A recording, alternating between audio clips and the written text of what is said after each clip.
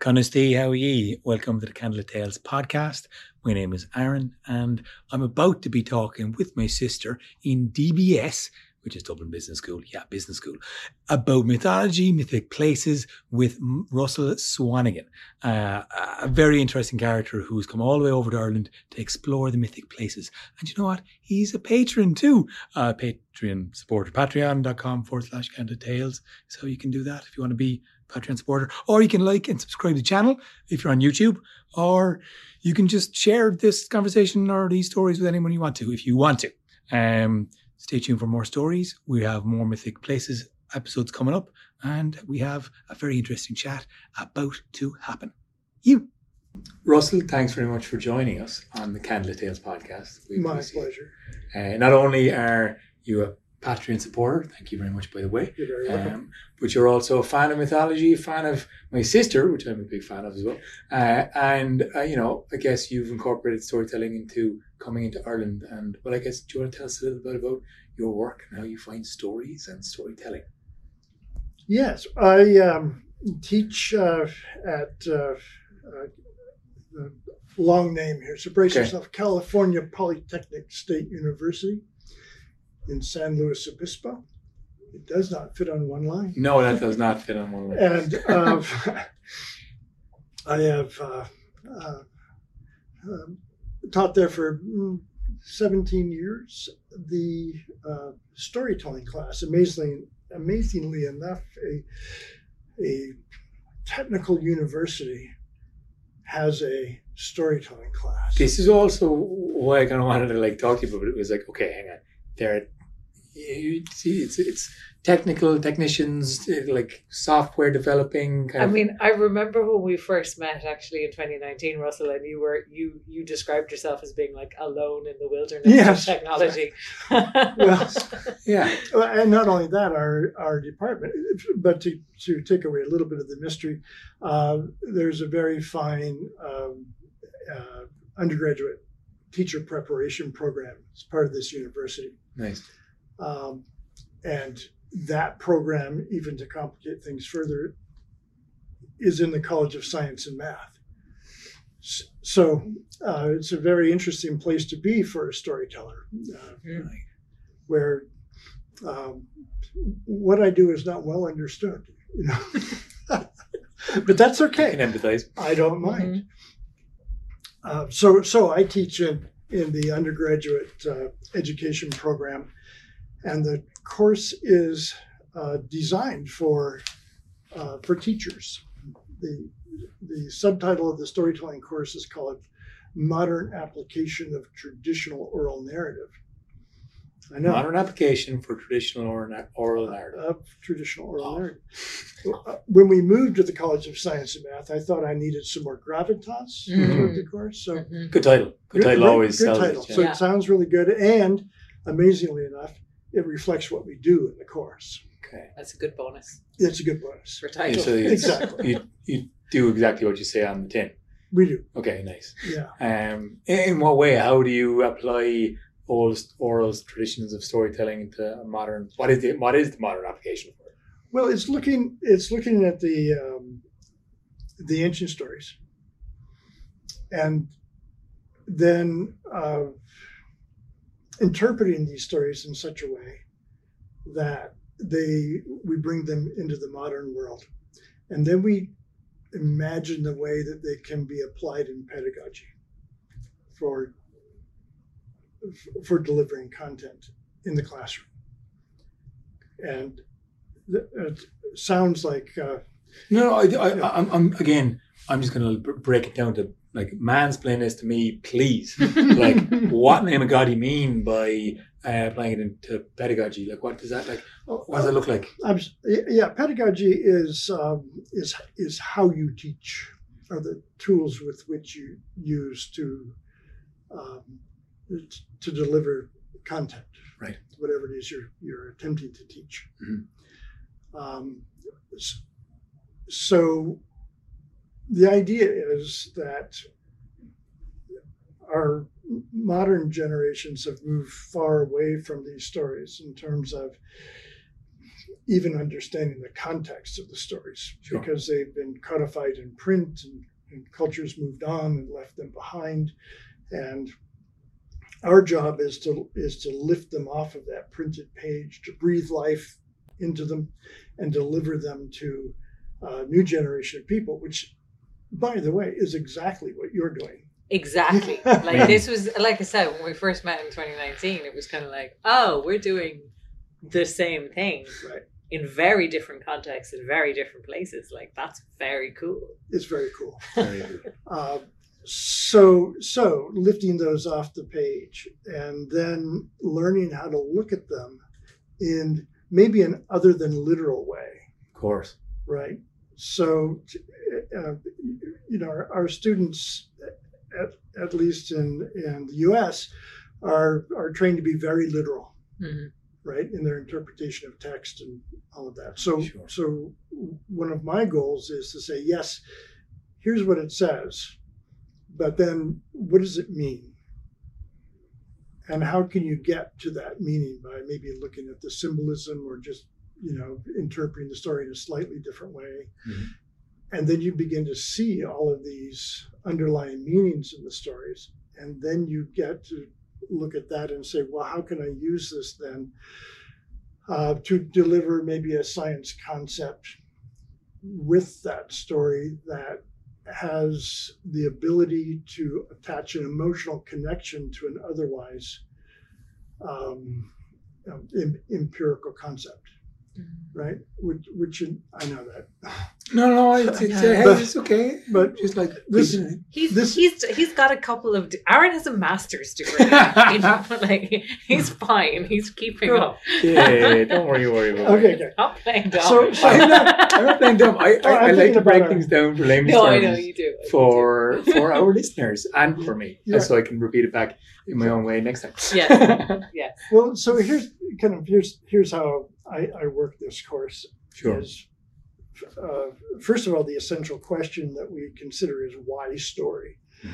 Mhm. Here they are, storytelling class, College of Science and Math. I mean, what am I doing here? So we look at the role that storytelling plays in our lives every day. We start there. We start with the personal. Nice. Think about this. Think about the fact that, it might be 1:00 in the afternoon. How many stories have you told today?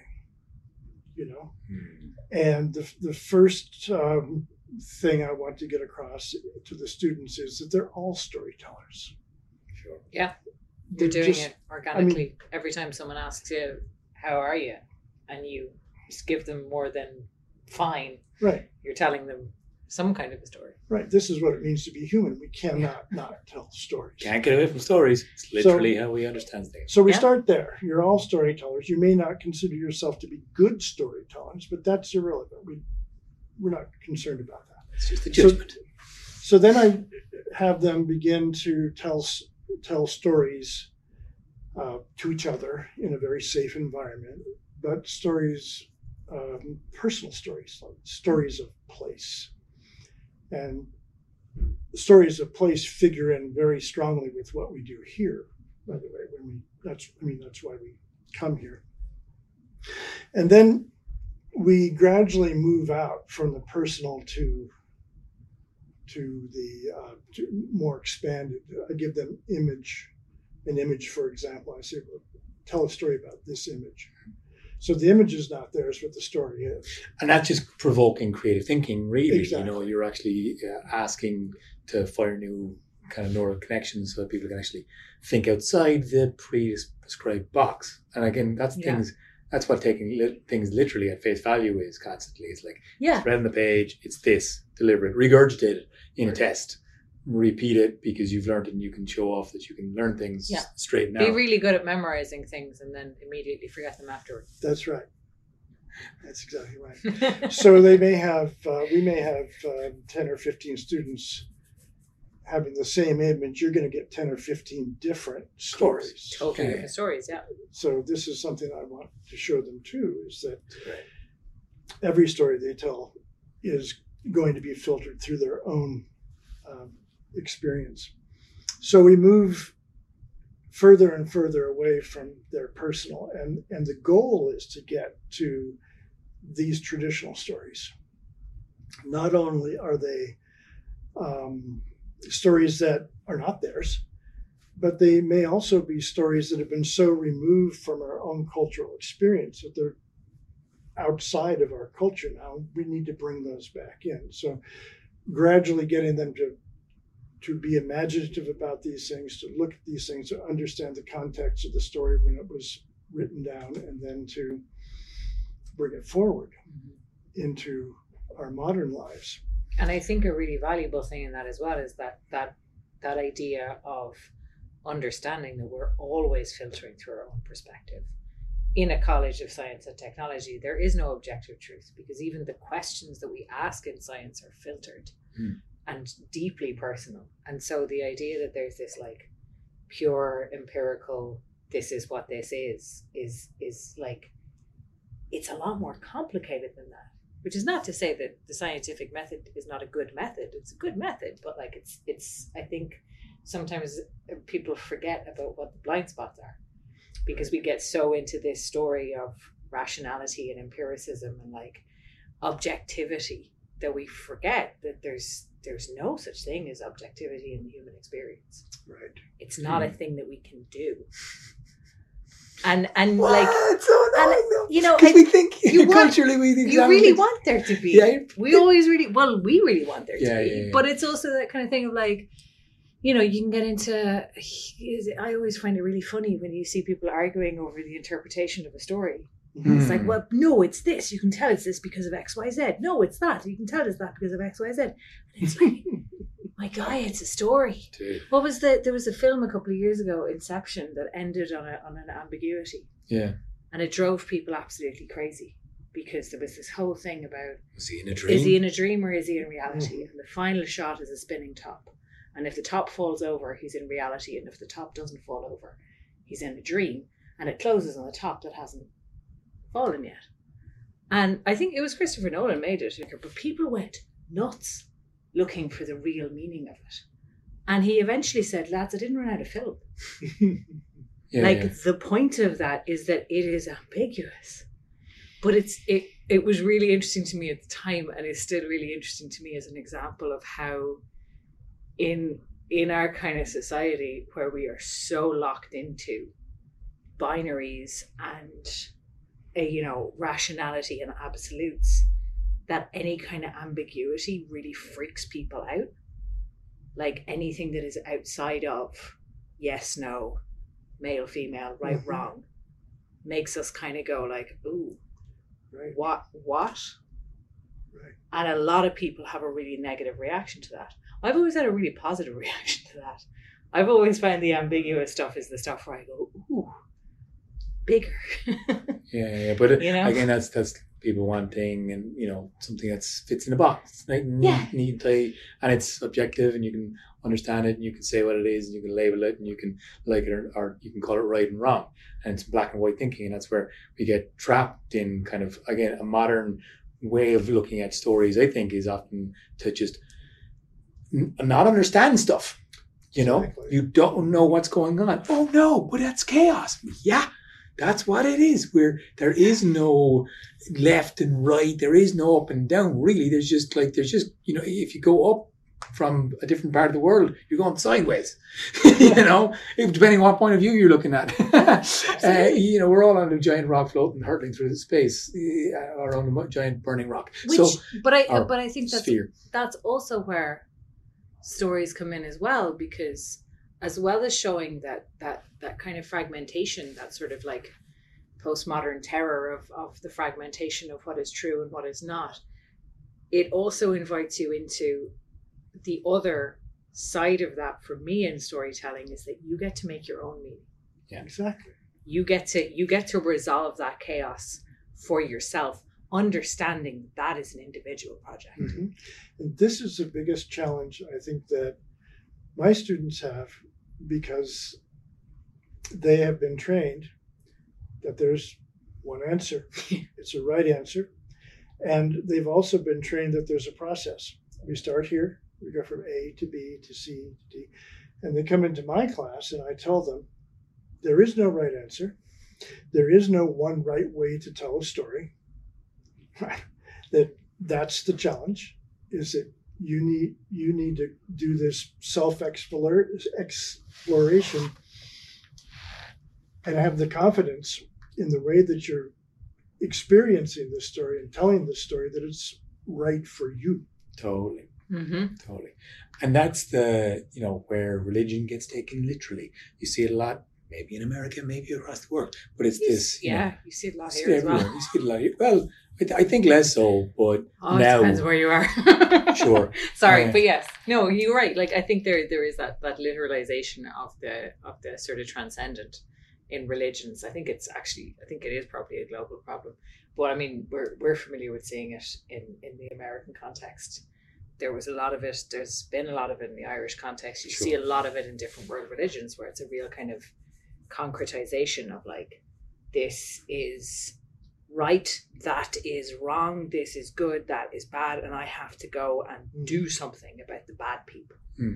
As opposed to just sitting there and like, it's all just stuff, guys. But I often kind of think like it is, how I grew up as a child, from infancy into adolescent, of like looking at stories, being taught religious stories primarily, and hearing Gospels and hearing what happened in the Bible in this Catholic surrounding. A lot of Irish people were raised in a sort of culturally Catholic rather than actually particularly religious. Like, our parents were not particularly religious, but Ireland in the 80s and 90s was still so profoundly Catholic that, even just going to a state school, you get Bible stories, you get the rituals of Catholicism, you get all of this stuff as you're growing up. And you do get the Fionn McCool and the Salmon of Knowledge, and you do get an introduction to Cú Chulainn, and you do get an introduction to these little names within Irish mythology that have a bit. But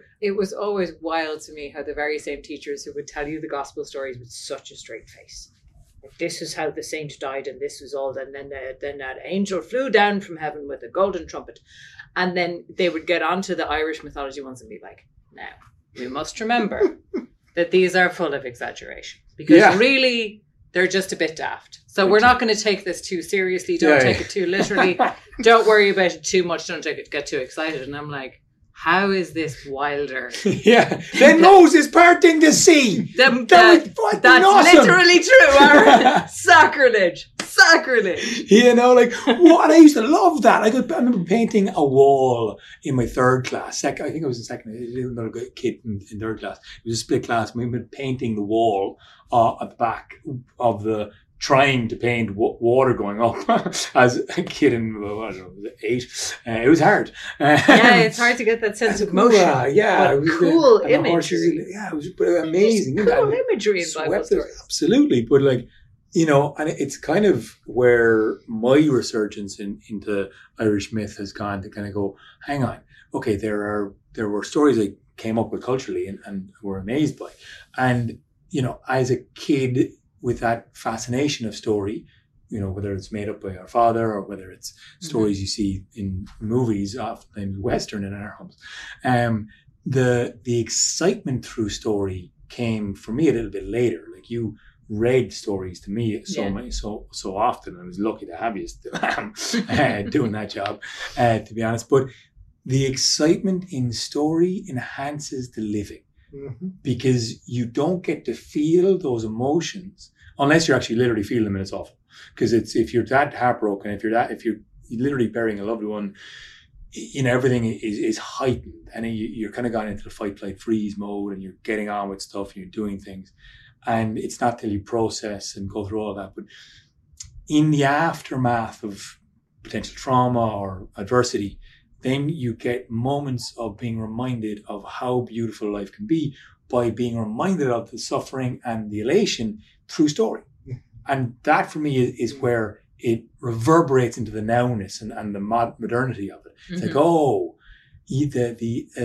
the enthusiasm for living comes through a parallel appreciation of just story, of experiencing a story. Exactly.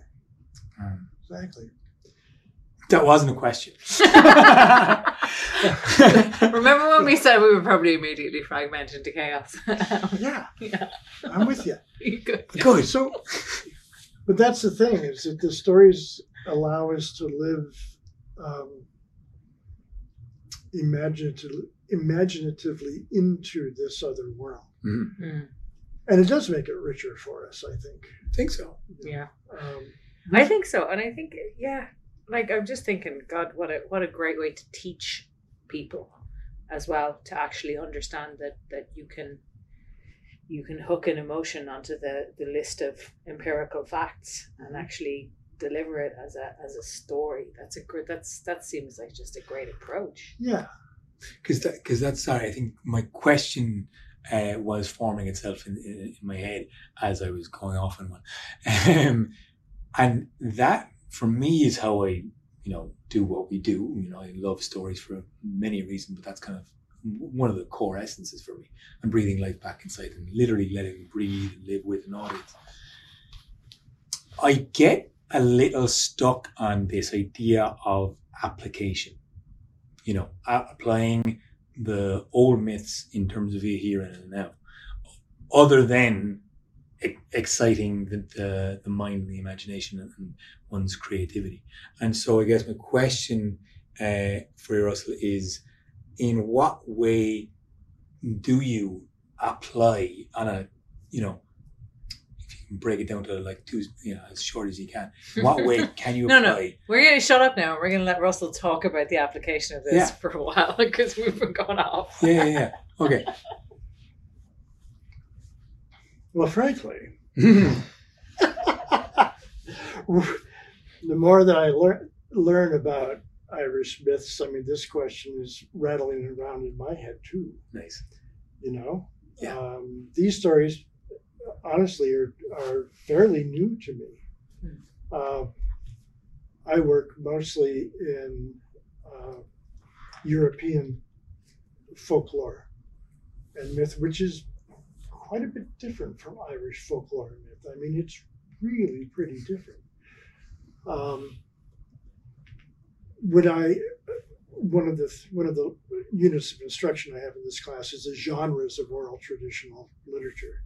There are some genres that, as far as I know, don't exist in Irish folk literature. Like, I've not run into a Pourquoi story, for example. Sorry, what's A why story. A why story? Why is it that a skunk has two stripes? Yeah. Why stories, Pourquoi stories. These stories are really common in Native American stories, for example, and they're great for science. They just dovetail so well into that idea. Fables, for example, where the characters in the stories are animals that exhibit human characteristics. Mm-hmm. As far as I know, I've not read into an Irish story like that. No. Right? If it's an animal and it talks to you, it's from the other world. Exactly. And it could be just a shapeshifter. It could be just a shapeshifter in disguise. So it's a completely different world for me. And a marvelous world. And that's where I'm at right now. I'm trying to answer the same question that you just asked. Great. Well, it is the humdinger, right? Because it really is. Yeah. Well, it really is. And what's rattling around in my head right now is the story of the swineherds. Oh yeah. Right? And all of that shape-shifting, all of that, until they finally come down to these eels, and don't forget, they'll be back. Yes. There's some marvelous attributes of the Irish myths that I'm so much there for you to chew on. Yeah. So this is full disclosure. I didn't come here as an expert on Irish myth. As a matter of fact, I came here knowing almost nothing. Nice. And so that's why I don't teach the Irish myth and legends class. That's done here at DBS by two very fine professors, a professor of history and a professor of literature. And they approach the ton from literary perspective, how that story influenced Irish literature through time. Mm. And our history professor does it from obviously a historical perspective. How have these stories lived and been organic through historical perspective? And then they take those and they show how the stories influenced Irish culture, past and present. And that right there is a really fine application of these stories. Is looking at them and how they influence culture and identity, both personal identity and cultural identity. This is an application right here. This is an application of those stories that you don't find in the U.S. We don't have, and that's our problem right now, I think, is that we are lacking a unifying story. Yeah. Until somebody like that guy came in with a very off-the-wall unifying story, but a story that resonated with people, and they were willing to adopt that wholesale. So those stories have a different.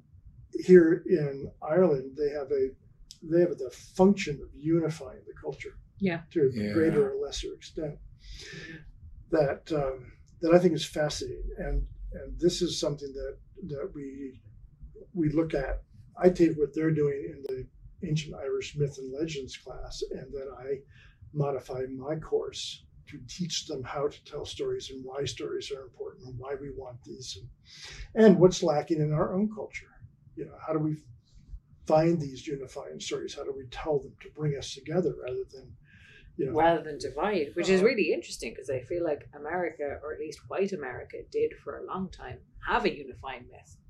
And that was the shining city on the hill, and that was where everything is just. Which is fine if you're a white male. And then people, heterosexual white male. That's a good story. And then everybody else started going, hang on, we're left out of this story. Exactly. And that's, I think, where it started to fragment.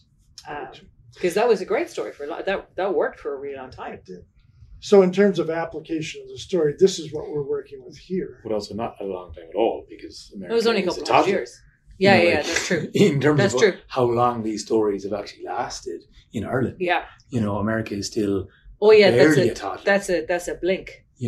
So true enough, isn't it? That's true. Which is interesting as well in terms of, what we're talking about in terms of the unifying power of stories. But we've often remarked on how different these stories are depending on where you go. Yeah. So Balor of the Evil Eye is evil, except in Donegal, where he's a hero, because he's from Donegal. Oh, interesting. If you are in Cooley, Cuchulainn is the hero. If you are in Rathcrogan, Maeve is the hero. The Táin is her heroic journey to win back her power as the queen. And you go to Rathcrogan and you see all of how she was a goddess as well. Oh yeah, and we were there recently. So there's a really interesting thing here in that we are telling the same stories, but we are still and always have told them from different perspectives at the same time. And I think listened to different perspectives on them. Or I think we are now. I think that was kind of part of, because Ireland was also for a long time is massively tribal. And still is massively tribal. It still is. And that's, stories can bring us together and unify us, and can massively divide us and polarize us. And very you easily. get the wild thing, like when we were up in Belfast last weekend, of the fact that the symbol of Cuchulainn is used by both unionists and nationalists, and it is. Yeah, it's wild. It's wild that nobody's kind of gone, wait a minute, maybe we should shake hands about this guy that we both like. It's 2022. In 1922, it was Civil War just about to kick off, or had just kicked off. And it was the messiest time in Irish politics, and you're either Michael Collins or you're De Valera. And that was the most divisive kind of part of our last 100 years. Weirdly, I think most people, I would be very curious, actually, most Irish people listening to this, if they still know which side their family was largely on.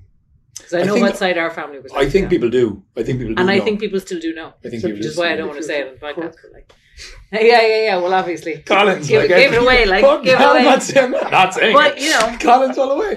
I was just curious. I was very curious to see what people would say, because I am curious about that. At the same time, there's no like black and white. There's a massively messy area. It's massively messy. Thing was messy. It was all messy. It was all incredibly messy, and it was all extremely human and messed up. And oof, boy, did it get violent. But it was also kind of, I think it was a real time for Cuchulainn. Like I mentioned, there's an application of Cuchulainn. There's an application of Cuchulainn that was badly used, and part of Pierce used. Well, hang on now. I actually don't. I think that the choosing of Cuchulainn as your centralizing myth was the problem from the get go. Tragic character. I mentioned it at Loch Crew at the site of the Cailleach, that actually one of the things that I think of when Cuchulainn rejects the Cailleach in that story of him and the Cailleach Beara. Yeah. Who embraces the Cailleach? The king does. Yeah. I think that is one of Cuchulainn's failures. I think that is one of the stories of him not being able to grow up and make the transition from warrior to king. And I actually think I have a little germ of a thesis here that Cuchulainn is the story of a failed king. Right. He's the story of someone who's so brilliant in boyhood that he doesn't make the leap. And so there is no way, if you choose that as your king, that you're not going to end up in fighting. Yeah. Interesting. Because you're never going to be able to move beyond a fight. Absolutely. I heard that in this trip, and it really resonated with me. It's like, oh, wow. Because he wasn't susceptible to the curse. He never grew a beard. Enough. He never grew up. And that, like, the symbolism of the beard is just like he didn't reach manhood. He completed all of the sort of social rituals of going from boy to man, but on a fundamental level he never actually grew up, and that's kind of fascinating to me, and always kind of has been. I guess like you know, the application, you know, someone sat me, a student of drama, sat me down for a quick interview on Irish myths as well just before I met you guys, and it was like she asked me something similar to what I was asking about in terms of, do people know these myths, or why do we tell these stories right now? And this topic came up of why we tell Fionn McCool stories and Cuchulainn stories to kids. They're the only two names we know in Ireland still today, really. If you ask everybody in Ireland what character they know, probably Cuchulainn, probably Fionn McCool, maybe nothing else, depending where you go. Yeah. Again, we're in a little. They might know Oisín. Yeah. Again, connected to Fionn, connected to Fianna, connecting to the fighting group, connecting, you know, the Robin Hood and the Merry Men, the fighting against adversity. It was always, you know, overcoming the obstacle through adversity, through violent ends. It was always the warrior mentality, and has been since, you know, 1916 and beyond. Before that, 700 years before that as well.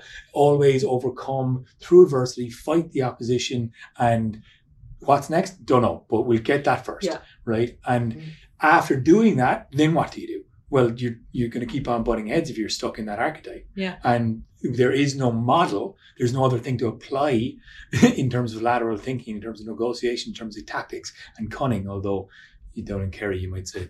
Well, it's also the kind of thing of, you know, I think on a symbolic level we have things so wrong in Ireland. Having our government at the seat of wealth is the wrong move. In the breakdown of our provinces, this is the province of wealth and plenty. It is not the province of kingship. It is not the province of leadership. That's actually that's interesting. Mm-hmm. So like we've got it all mixed up, because this is the province that was first colonized, because it was always was the richest and the most fertile land and the best, you know, of everything. So it was the first place to be colonized. It is now the seat of our government, kind of by inherited tradition, because, you know, the last thing that any colonizing country does when it leaves a colonized country to its independence is rob them on the way out and empty the coffers. So, you know, listen, that was not just here. That was everywhere in the world that happened. That's the just robbing you on the way out the door. Yeah. It's probably still happening. And arming you. So you fight amongst Fight amongst yourselves there, They'll lads. take your money and give you a lot of weapons. Yeah, Good luck. absolutely. We'll negotiate a trade deal there now when you're properly on your knees. There are all kinds of things that I think are just kind of slightly askew from the point of view of, you know, how we are approaching things. Because you can't really, I might sound like I'm totally contradicting myself now, but you unfortunately, as much as there's a kind of a romantic impulse to go, well, this is how it should be, let's wipe this slate clean and do it right. You can't do that because there's people on the slate and you can't wipe it clean because it's full of people, and you're like, any of those kinds of myths of purity and of, you know, getting back to the way things were in the perfect old days. They always make me a little bit squirmy. Sure. They always make me very nervous because there's usually somebody at the back of it being like, that person doesn't count, and that person doesn't count, and that person doesn't count. You know, and let's just those ones, and then we'll get back to the good old days. You know what I mean? Yeah, and again, the good old days. Like, what the fuck Again, is that? Real good for some people. Sure. Yeah, there was no good old days, guy. You know, really. And like, there was just prosperity at times for some and not for others, and different levels. Actually, also, that's a good point, because it wasn't really good. Because how good is it if you're repressed and not allowed to show any emotion that might take you outside of what is acceptable? Like the rigidity of structure around people who are at the top is you know, also damaging. Sure. You know? And I guess, like, obviously there are better stories we can be telling. I think the work you're doing is fantastic in terms of getting people to find their own story. I think everyone's real calling is to find their own hero's journey or heroine's journey, their own map, their own path out, and be proud of it, to walk it, you know, with integrity, and look back and be able to tell your own story with a bit of like, I did that, and I'm fucking doing that.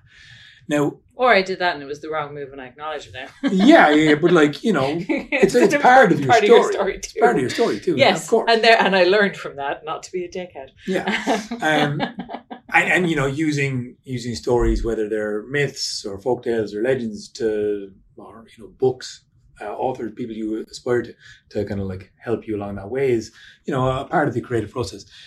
Why do you think stories of place resonate so well, rather than stories that are cowboys and Indians? Well, let's talk about Ireland, because you said you start with why story, but what brought you to Ireland for this, given that it's not Irish myths and motifs?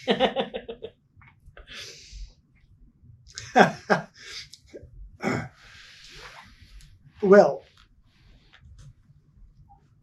I think Ireland is a place where you can have a conversation like this. Sure. Yeah. This is where. Good answer. This is where I come to be with people that understand where I'm coming from, and it's very sustaining, but. It would be rare well, this is probably not true. There are pockets especially in the South of the United States, I think, where stories are still ancillary, if not central, to the cultures. But most places, I think, especially in California, I mean, we just have there's no awareness of this at all. So Ireland is attractive in this way, because I can bring my students here and I can say, here, look at all these people, look at the relationship to their stories, and look at the relationship to the place where these stories originated from. And in terms of the application, where that is important for students from California or for the United States, is that stories of place, or this idea of place attachment, this idea of having an emotional connection to geographic location, is really important if we want to save the planet. so many of my students are going to be educators. So many of them are going to teach environmental science. And it's all well and good to talk about the rainforest in the abstract, or and I'm not saying that every student should go to the rainforest, but at least they ought to understand what it's like to be with a tree. And the story of, where we live, to be attached, to get an attachment to that so that we can care for it. If they don't have any emotional attachment to these places, then they're not going to feel the loss. And you don't actually need to go there, I don't think. I just think you need to know the stories of the place, of the people who are there, and develop some empathy for that, so that you can care about it. So that's what I want them to experience. That's why we go through all of that effort. Let's hike up the hill. That hill. Do we have to? Because you guys went on quite a little tour. We were in this room just last week telling the Tawn to your class, and then you went off on kind of a Tawn-esque tour, where you hit some beautiful landscapes along the way. We did. We went to. We talked about the Cailleach at Lough Crew. Lough Crew is Lough Crew. It's one of the other. I don't know if it's older than Newgrange, but it's kind of all parallel. But it's of the same, I think, civilization that built Newgrange, built Lough Crew, but it's got a story connected to the Cailleach. It was the Cailleach Vera trying to gather up a little bit of power, placing stones in certain important locations, and she tripped at the last hurdle and spilled the Lough Crew cairns out. And there's a place on it, the Cailleach's chair, the Hag's chair, where actually nobody sat in it this time. Nope. Yeah, I wouldn't. Somebody was tempted, and I said, "Well, look, if you're going to sit in it, just don't, do it sometime you're not in the same bus as me." Because we had one of the students sat in it last time. And what's the superstition? What's the warning? Well, it's the Cailleach's chair. I mean, I kind of, he sat in the Cailleach's seat. It's hers. Yeah, I would do I it. I remember saying to him that he should be careful, because she's known to snatch young men, particularly. So how much bad luck did I have? It is interesting that that weekend. Uh-huh. he got pulled up on stage at a show in Belfast, and he tripped. Oh. He was jumping over the broom and he tripped. So everyone was kind of like, "Oh, it's because he sat in the car." And he was our only man. He was.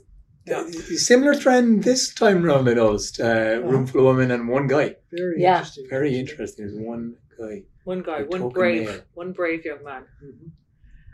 One Finton. Is that just your? Yeah, is it just your classes that have that mix, or is it?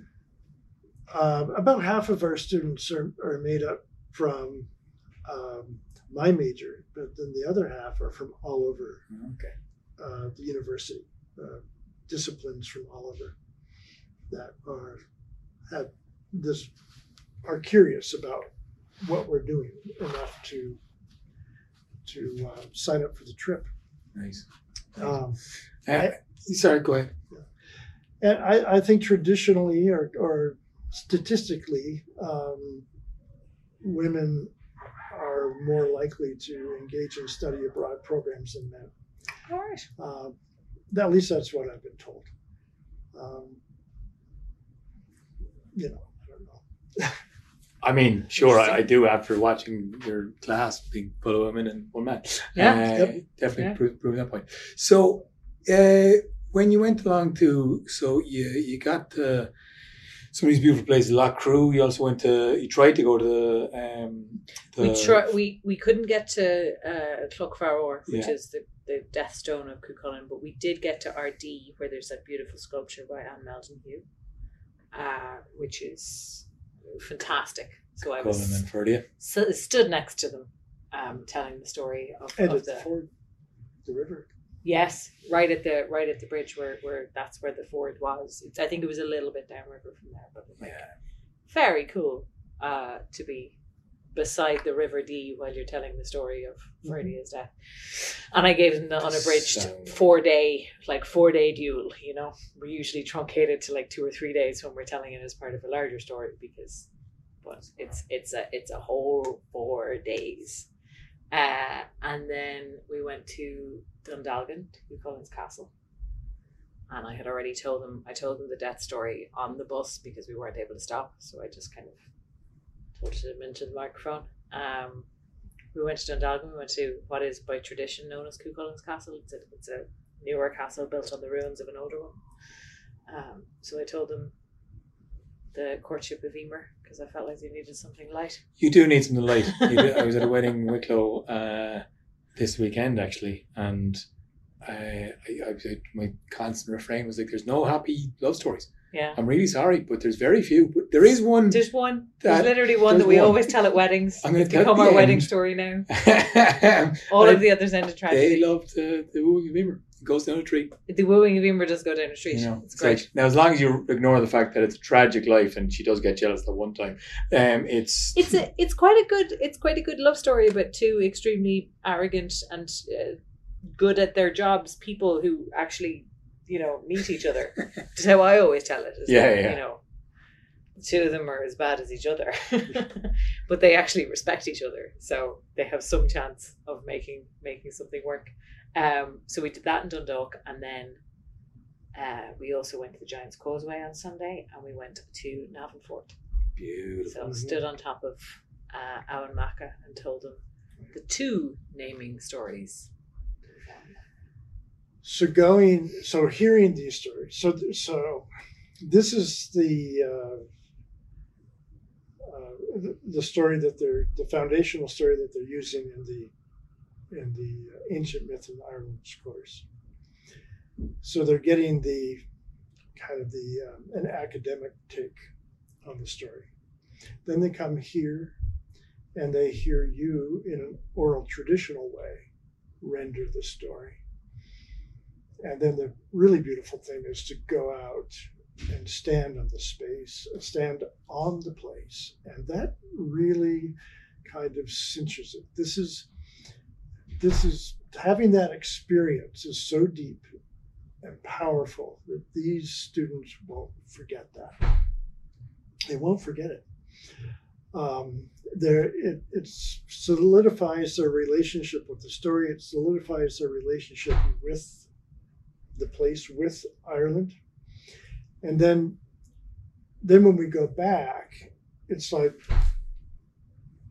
this is how you teach,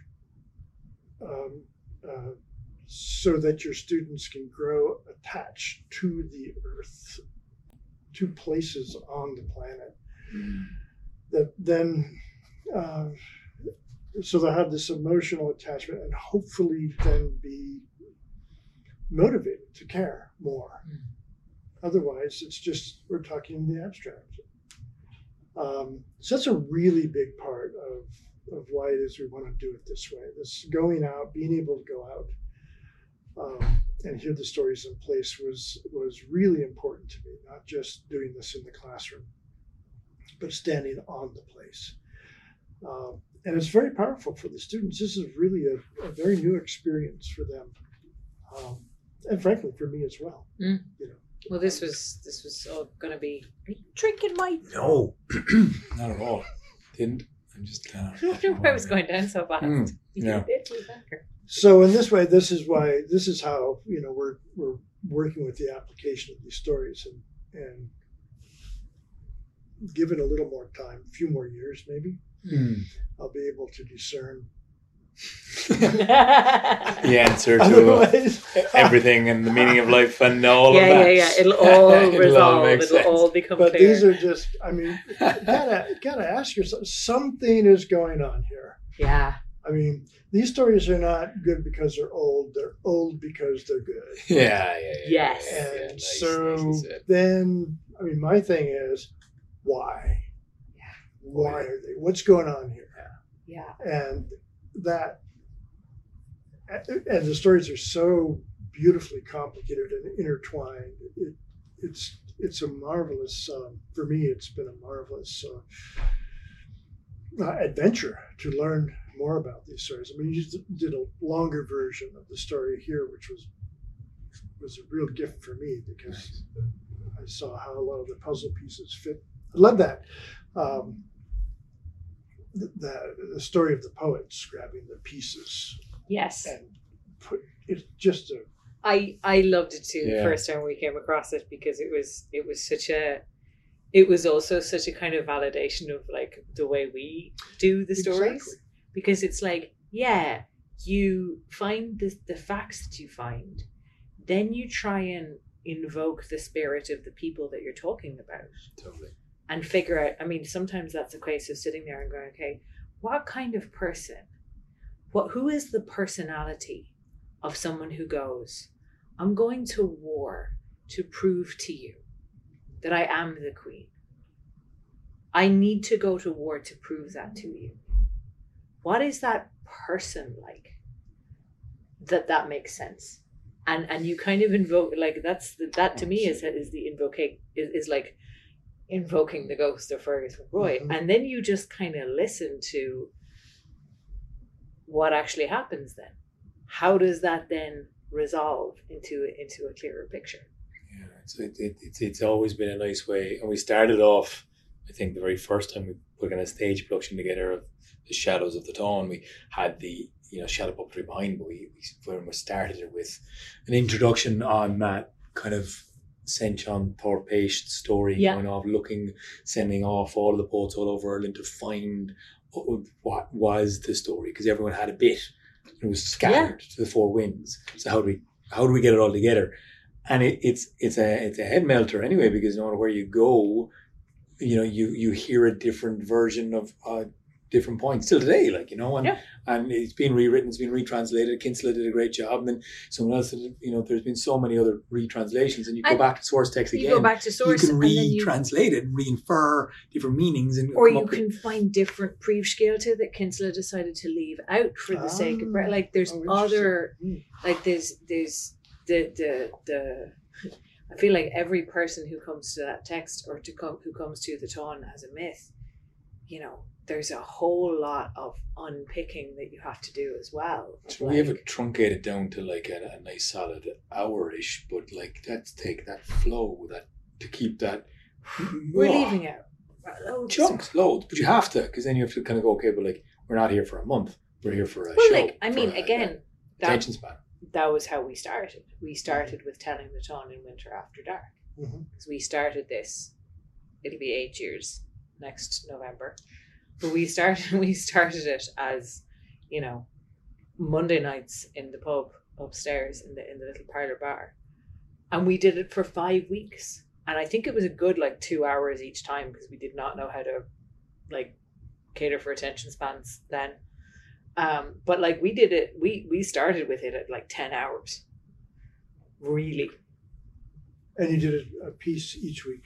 We did a piece of it each week. We each took a piece each week. And I was learning it. I was learning it too. Yeah. I mean, the two of us were learning it. You were learning it more from scratch than I was. And that was the beginning of this, because we kind of did that to just see what would happen. And I think we've talked about this before. We had 12 people at the first one, most of whom we knew, and the only 2 people we didn't actually personally know and hadn't asked to come. And then week by week it got bigger and bigger and bigger. And the final week, there were people standing on the stairwell, dead silent, listening intently, and the room was packed. You couldn't get any more people in. And that was when we were like, okay, something's happening here. We should do this. And we that's the origin story of Candlelit Tales, is we threw that out, we threw that up against the wall. We threw other things up against the wall around the same time. We've done a couple of other projects together to see what would stick, and that stuck like nothing. Yeah. And still is, and still, we're still getting, messages from people around the world listening to the stories and saying hello, I'm in, Australia, and this has been amazing for this reason, and just incredible kind of connections. And then I when we first linked up in 2019 and did the stories in Ireland, that was another one, because it was also like, that was also the first time for me telling the stories in place, and I found it like a really exciting idea, and I still do. Like, I really got a great buzz off standing on top of Awan Macha in Ardvacha. That was powerful. And telling the story of the two Machas, like, that was with the whole countryside spread out around you. And the big old oak trees and the tall grasses with the seed head, like, just stunning. And likewise with all of those other places that we visited, like, telling the story at the place of the story. Mythic, you might say. It's epic. It's absolutely epic. It's what really was cool. your favourite story? If you had to pick one. Oh, no. You got to pick one, though. I just love the story of Cuchulainn and Ferdia. Yeah. That is such a powerful story, and especially the way you told it, just unfolding, and that progression from friendship then to the reality of what has to happen. Mm-hmm. It's always a sad one. It's always a sad one. What's your favourite one? The sad one. The sad one. Because it taps into something that's fundamentally more human than the glossy fun one. Because that's like slightly abstract. You can kind of see through it. But when you get emotionally hit by a story, I think it resonates deep inside you with something that you can't really understand, that you can't get your head around. And then the moments of the story stick and the images, and you're in the position of somebody who is honor bound to go ahead with something that they don't want to do, but does it anyway. But the way you set that up with the love that they had for each other, that dichotomy between I love you so, I mean, deep love. Yeah. I mean, you spared nothing on that. No, I'm very committed to re-queering Irish mythology. I gotta say, that's become a thing. It's kind of always been a thing for me, but like, yeah. Really powerful. So that made then the reality of what had to happen such more powerful. This was not a little thing. No. This was not, oh, that's my friend. It's like having to do away with part of your soul. Yes. You're not going to recover from that. Yes. And I think I told that in the story as well, that like he doesn't use the battle rage again. That's why he doesn't use it in the last battle, because he leaves it. Yeah. And which is his death story. The great tragedy of Cuchulainn is that he has to leave these destructive things behind, but there's nothing to come in and replace it with. So he leaves his battle rage after the boys' troop, after the Táin. He seems to leave that behind him. And then after the Conla story, because he has the same dilemma several years later, and he does the same thing with the same result, except this time it's his only son. And he breaks the Gaebolga after it. So by the time then all his chickens come home to roost, he has nothing to meet them with except himself, and everything is stripped away from him. And that's why that death story, I think, is so stunning, because there's a person who cannot move beyond the warrior story, but embodies it to its pinnacle. And its pinnacle is so sad. Yeah. That he stands there literally empty of his own guts, but he stands there and dies. The king of the warriors. That's what you get. And like we've been doing that for several years now, actually, just kind of really looking at the Táin as a tragedy. Like, this is because I think that's what it is. I think it's like, as a war story, it is a deeply sorrowful story, and I think it always was. I think this action movie kind of war as spectator sport stuff that we have in the modern age it's partially propaganda. I think it's very driven by propaganda, Totally. but it's also like so wrong in terms of, no, war is actually awful, and if you have to go into that place of getting yourself to be able to do violence to somebody else, it hurts you. And like, it's, some people call it the Irish Iliad, and some people even recently I was talking to someone up in Rathcrogan who was saying the potential of the Táin being the Irish epic based loosely upon the Iliad. There's some historical kind of reference to. There's some other people who reckon it was the other way around. Yeah, sure. Iliad was based on the song. But again, the Iliad is the destruction of Troy. Yeah, it's The not destruction good. of an amazing civilization, one of the greatest in the world at the time, and it's gone. No one knows where it was because it was absolutely obliterated. Yeah. And there is no, although it's surrounded by Hercules and the great characters within Greek mythology, it's also Achilles was the Táin, or was the Iliad? no, I mean Hercules comes in. So he does. But Hercules comes into Troy just before the Iliad. He's there. He fights the Gorgon. I think I don't know. I'm not an expert. But the great characters. I mean, within Greek myth and the gods and the play and all of it, that essentially is the big tragedy and it's the destruction of war. It's the story of war. It's what happens at war. There is no winners in war, and that's kind of what the story of this as well is. And it's the story of the repeated history that we see again and again and again between division and unity, which is constantly what we're striving towards, to be unified, and yet we're constantly finding ways of opposition. And what happens more often than not, you end up in conflict, and conflict breeds destruction. And unity itself can be destructive because, as we were talking about earlier, like unifying mythology, if your unifying mythology excludes people, then it's not actually unifying at all. It's divisive. So that whole thing of like trying to unify people is like, I think there's a huge, huge potential for unity in the acknowledgement of diversity and the acknowledgement of different perspectives and the kind of ability to validate different perspectives. I think that's where you actually get the deeper unity, is in not striving for it and in like actually letting go of an attempt at it. Because for me anyway, in my experience, the more in myself I am, the more connected I can be.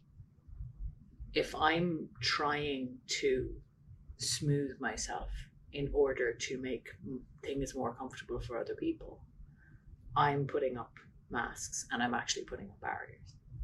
Interesting. Yeah. So like that's a kind of a project of my own kind of life, but it's also a work of that requires an ability to be vulnerable, and that kind of requires a certain level of being okay with that.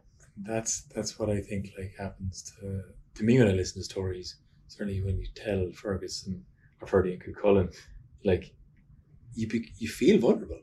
Mm-hmm. There's a vulnerability that's actually innately tapped into, and your feelings are just brought up, and that in itself is vulnerable. And then when you're sharing that with a room of people who are also feeling the same way, and that's the thing as well, because you're not asking like that. I think that's one of the really wonderful things about the unification of storytelling is like you're not telling anybody, or we're not telling anybody what this means. Mm-hmm. We are taking people on an experience, and they are interpreting that through their own lens, and they're going to go away with their own memory of that, and they are going to go away with their own understanding of that, and they might have very different, I mean, judging by the kinds of conversations you get after shows where people start chatting about the stories, they don't come away with exactly the same perspective. Exactly. That's right. But that's kind of what I mean of like, you're not in that moment saying, okay, we're all going to think and feel the same thing. But actually, by allowing everybody their own experience, you do kind of synchronize. In it on a sort of a deeper level. I think so. Yeah. So that's wow. We went deep, Russell. Yeah, we did. Listen, Russell, thank you very much for coming on to the Candle Tales podcast. My pleasure. An honor. Yes, and Thank you so much. Thank you so much for inviting us to be part of your program in Stories in Ireland. It's been wonderful. Oh, it's just you enrich it so much. I'm delighted. I mean, it was always. Thank you so much for making it such a powerful experience for these students. They don't forget this. This is a real highlight in their educational experience. Right on. Well, Yeah, that's always what I aspired to be. A highlight in somebody's academic experience. that's right. That's right. Isn't You're that you I think don't so. start to be a highlight. Yeah, that's what it's driving You're for, a right? highlight. Yeah, a highlight. I'll just take a highlight. All right. Thanks a million, Russell. Thank you. Thanks a million for listening, guys. Hit like and subscribe and follow us on social media. We'll have new live performances coming to Dublin soon and more mythic places in this series as well. Grow more and like and subscribe. Did you click it yet?